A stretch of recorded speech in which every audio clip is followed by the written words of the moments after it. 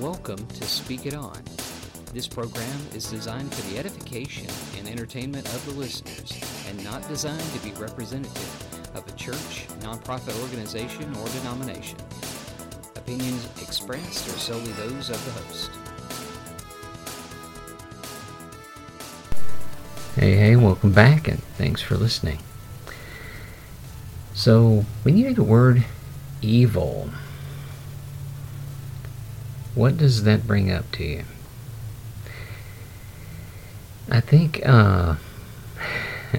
drivers on the highway, tax collectors, we got all kinds of categories that we think of for evil. I always thought of a character on SpongeBob that's been around for bloomin' ever, who always said, "Evil, evil," and that's kind of how that particular word comes across. You don't hear it much, and except in specific situations. Now, question is, what does the Bible mean by evil? What's coming up in that direction? What exactly is God talking about when he's talking about evil? Because, by the way, God mentions a few times that he's bringing evil to someone, to a group. Let me bring your attention to Jeremiah 25:29, where God says, through the prophet, "For lo, I begin to work evil at the city which is called by my name. And should you be utterly unpunished, you shall not be unpunished, for I will call for a sword upon all the inhabitants of the earth, says the Lord of hosts." So what is that? Does that mean God is mean and ugly and wrong? And, when a lot of times when you think of evil, most of the time people think of Satan. They think of Satan, and they think of fire and pitchforks and winged creatures and malevolence and things. And in some ways, that's kind of a biblical thought process. But in the Old Testament, the word evil is the word ra'ah. Ra'ah. And it means to be bad or displeasing. It can mean to be injurious. But it can also, and this is when God says, "I'm going to bring evil,"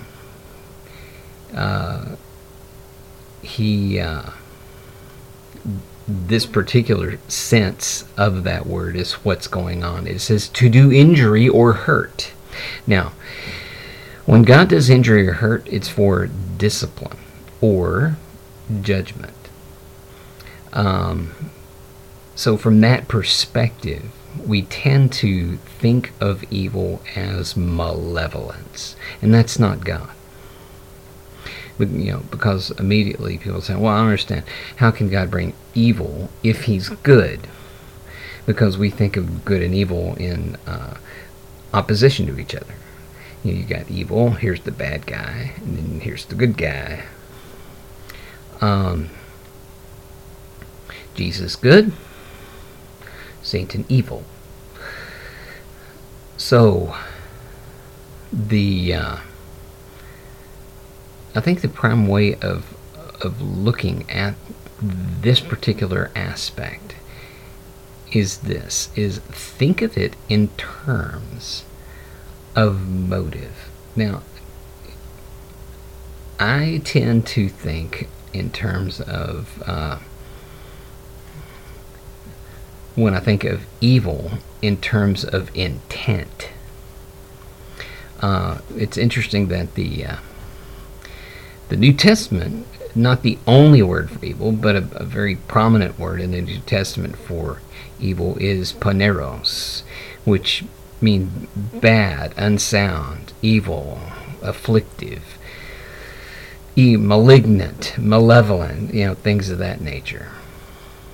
However, there are times during Jesus' parables that the master in the parable says, "You wicked, evil servant." Well, what does he mean? For example, in the talents, in the parable of the talents, which basically is money. You had 3 different servants, and one of them buried the money, didn't even give it to the bank for interest, just buried the money. So from that perspective, it can mean lazy, inactive. I think the crux of it is intent. If you really want to sum it up, it has a lot to do with intent. There are people who are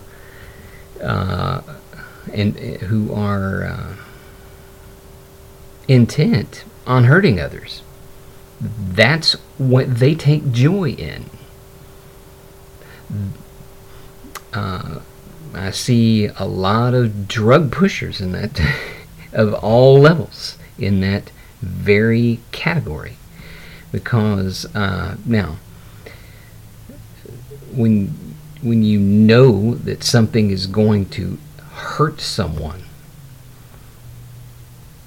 then and you do it anyway. Sometimes in that particular situation, that intent is lazy, yes, slothful, inactive, yes, but it's also malignant. It's because evil takes a whole different variety. It's just like good. There's you have good, and then and with evil, there's all different varieties of things that are happening. But I think when you boil it down, when you're thinking of evil, it is someone who is basically totally not caring about positive outcomes for other people, unless it gives them something. Selfishness is part of that. Pride, arrogance, both of those things play into evil. Those are motivators, main motivators for evil. Now, honestly, a lot of people don't grip don't grip evil, as a prime factor in today's society. Now, let me qualify that. I think evil has been depersonalized. Evil is not just an intent. It's not just a motive. It's not just a frame of mind. It is all those things. But evil can also be personified. Evil is personified in Satan, in that he is fully committed, fully focused. He is the exemplar, the prime example of what evil is. Why is that? Because he utterly cares about nothing else other than himself. And also, he actively pursues the destruction, misery, and torment of others. That's why he is, or we say he, but entity, he is the prime example of evil. Now, evil can also be what you bring on other people. And it may or may not be something that can you bring evil on someone out of ignorance? Yeah.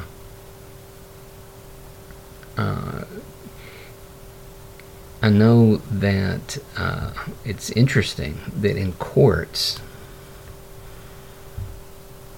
if somebody dies, if you cause the death of someone, if you were actively pursuing that person's death, that's murder.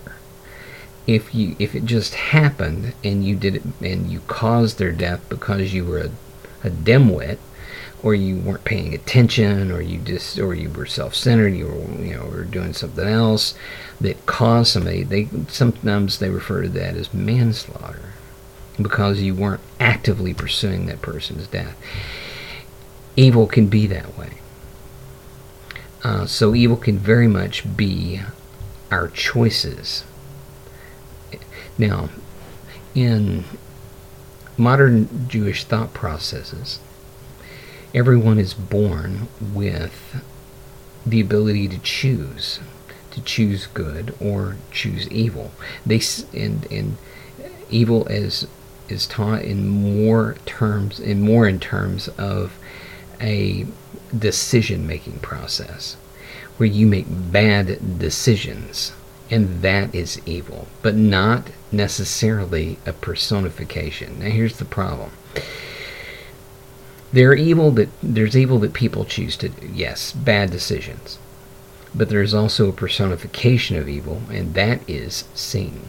Satan tries to feed the bad decisions we make. And unfortunately, because we live in a world that is completely messed up, because sin is in it, and it's just running rampant like a cancer all over the place, it's really easy to fall into doing something that is just not good, that is quote unquote evil.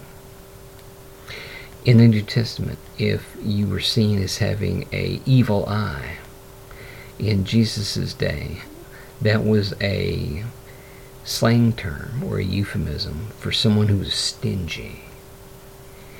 And again, that has to do with the fact that if you're stingy, you really care way more about your skin than you really care about anyone else surviving. Period. So, and God sees that as wrong.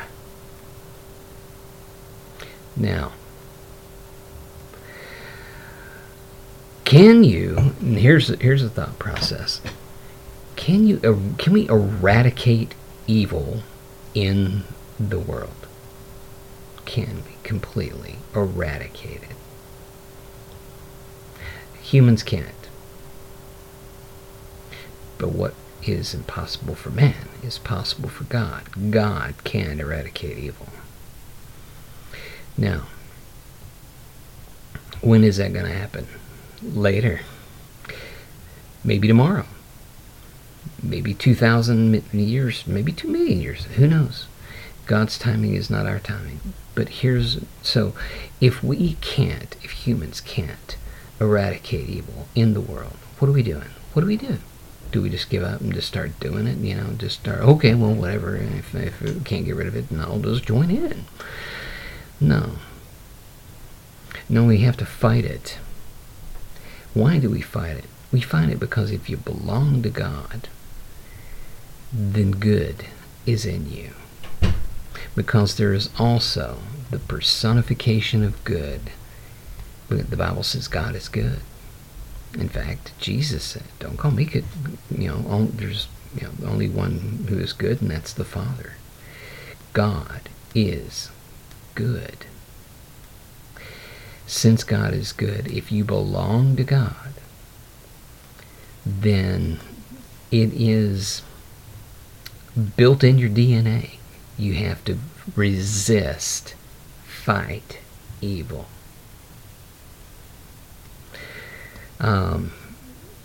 There's a verse in Micah where God, through the prophet, is talking to Israel, and it basically, but it's a general statement. He says, I've told you, oh man, what is good. He says, what is good?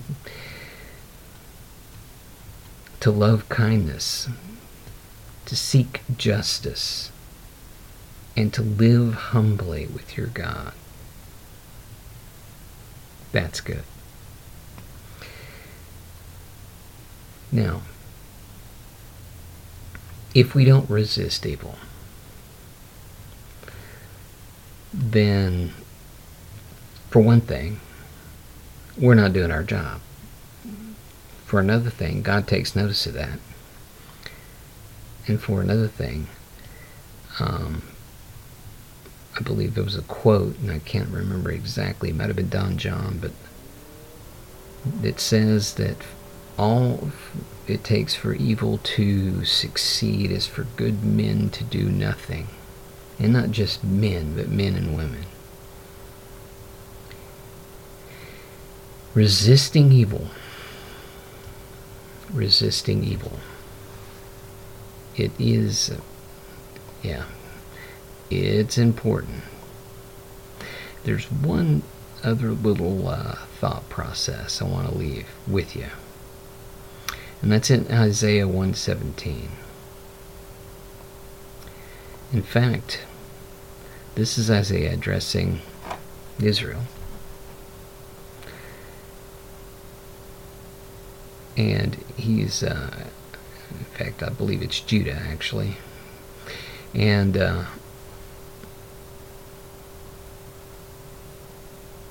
he said, and starting in verse 15, this is God talking through Isaiah, and I'm going to read.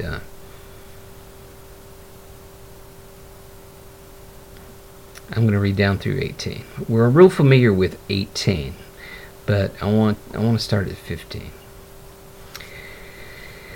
Isaiah 1:15 and following, and it says, "And when you spread forth your hands, I will hide my eyes from you. Yea, when you make many prayers, I will not hear. Your hands are full of blood.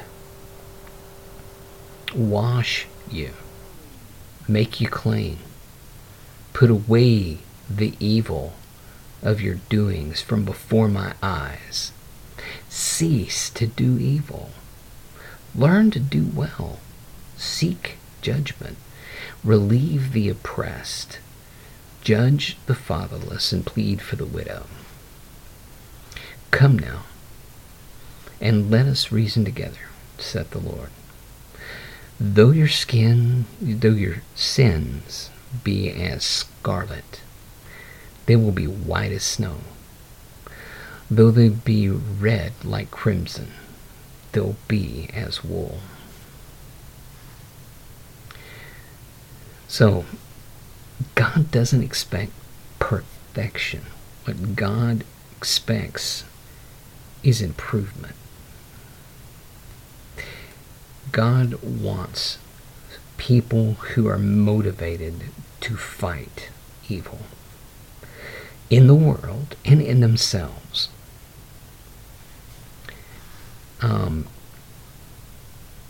In this passage, in verse 17, learn to do good, seek justice, correct oppression, bring justice to the fatherless, and plead for the widow's cause. These are all actions. These are all actions. Learn to do good, because in another place in the Bible, I'm trying to remember, and it's in the writings of Paul, where there's a phrase to use that Paul uses. He says, inventors of evil. Inventors of evil. These are people basically who are focused on just thinking up new ways to do horrible things to anyone and everyone. And that means they're focused. They're committed to doing that. And those people, God has set aside for utter destruction unless they turn from their evil, turn away, and then it's a motive. God wants consistent faithfulness toward Him. Now that doesn't mean you're not going to have good days and bad days. It doesn't mean, the path may not be rocky. It means that God is looking for that continued faithfulness, so trying and seeking to do what He wants. How do you know how to do that? Through the Word. Again, Isaiah 1:17, and this comes before 18. Everyone learns 18. They love 18, but 17 says so much. Learn to do good. Don't invent evil. Learn to do good. Learn to do good. Find ways to do good. Experiment on how to help other people. Use your mind, your intellect, your thought processes toward making things better for everyone. Seek justice. And that means, now, it says seek justice. Doesn't say make justice. Doesn't say find justice. It says seek it. Sometimes you will find justice. But in this world, this is a broken world. Justice may not be found completely, but the ultimate justice is that God is going to work it. God's involved in the process. And if you belong to Him, then the justice you bring, He will bring with you. Correct oppression. Do you see oppression? Oh yeah, we see oppression. See all kinds of oppression. How do you correct oppression? Well, you can learn to do good. So learn ways to correct oppression. And it says bring justice to the fatherless. So basically this is the orphans. But the whole idea, there's kind of two parts to that. The whole idea is the helpless. Help the helpless. People who cannot help themselves. Help them. But bring justice to the orphans. Orphans, especially in this day, had nothing. You have no father. You have no parents. You got nothing. You're going to be a slave, and you're going to die, and nobody's going to care. So plead for those, and seek justice for those, and the last part is plead for the widow. In those days, if everything kind of revolved around the guy's livelihood. He was the guy that's supposed to be out there toiling and making the money and bringing in the food. But also, the dude was in the dude in his father's house was supposed to take care of the old folks. So mom and dad were supposed to be with the young people, and then the young people were supposed to continue. Well, if you're a widow, you got no one to take care of you, unless you got a son that can do that. But in this case, the thought process is a widow has nothing. They starve. So again, it's this idea of helpless. These are all actions. These are all things God's asking people to do.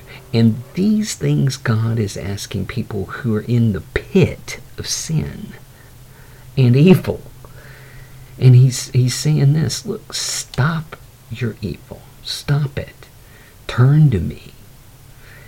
Because then he goes into verse 18, and that's the one everyone does as a memory verse. And he says, come now, let's reason together. This is the living God, the God of the ultimate universe, the ultimate power there is basically saying, look, let's us talk it out and figure out a solution. Let's do this together. Can you believe that? I mean, that's amazing. That's amazing. That would be like I've got a math problem, and Einstein walks up and says, hey, let's talk this through. But it says, let's reason together, says the Lord. Makes a point of saying that. Though your sins are as scarlet, they shall be white as snow. Though they are red like crimson, they shall become like wool.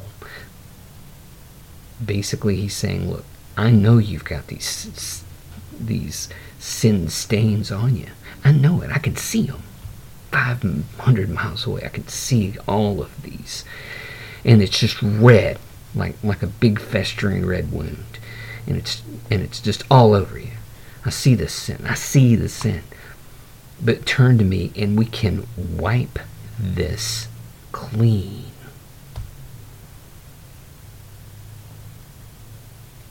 Now, in verse 19, and I love it when there's conditional statements. It says, if you're willing and obedient, you will eat the good of the land. So what does this mean? Again, this goes back to motive. Motive. That's what people got to prove in court, in criminal court. They got to prove motive. Why did this person do this horrifyingly evil act on such and such, on these people? Usually. And God judges the motives of our heart. He knows what we're thinking. So, people who are deluding themselves, oh, God ain't there, he ain't looking, he ain't doing this. Well, okay. Yeah. Just hold that thought. Go ahead. Hold that thought, And they like, throwing up a lot of stuff. And you know something? The thing that they fail to realize is that the God of the universe is big enough to take their junk. And ultimately, it's not going to do anything but destroy them. And, they believe that, oh, well, shoot, if I can make it to the end of my life and live the way I want and whatever, and then do whatever I want to anybody I want to do stuff to, and then die on a rich bed, then I win. Yeah. Maybe. Maybe not. It's not what the Word says. It's not what the Bible says. And I do believe it's, 100% correct. And that means that once you're out of here and you stand over there, you don't want to be someone. You don't want to be someone who is dedicated to evil. Because that person will get back the evil that they gave 4,000 million times. Now, it's not good for us to wish that on people, even though we do. Believe me, I've done it. Gee, I hope that guy, I hope he gets what's coming to him. I hope that lady gets what's coming to her. It'll happen. But it also happens to us, and that's a bad attitude. We're supposed to be, again, learning to do good, seeking justice, correcting oppression, bringing justice to the fatherless, pleading the widow's case. We're supposed to be a power of good. If you belong to the living God through Jesus, that's what we're supposed to be focusing on. So, with that in mind, I want to encourage you to keep on keeping on. Listening to this edition of Speak It On. And as always, don't be afraid to speak the word in boldness and truth. And may God bless all of your efforts.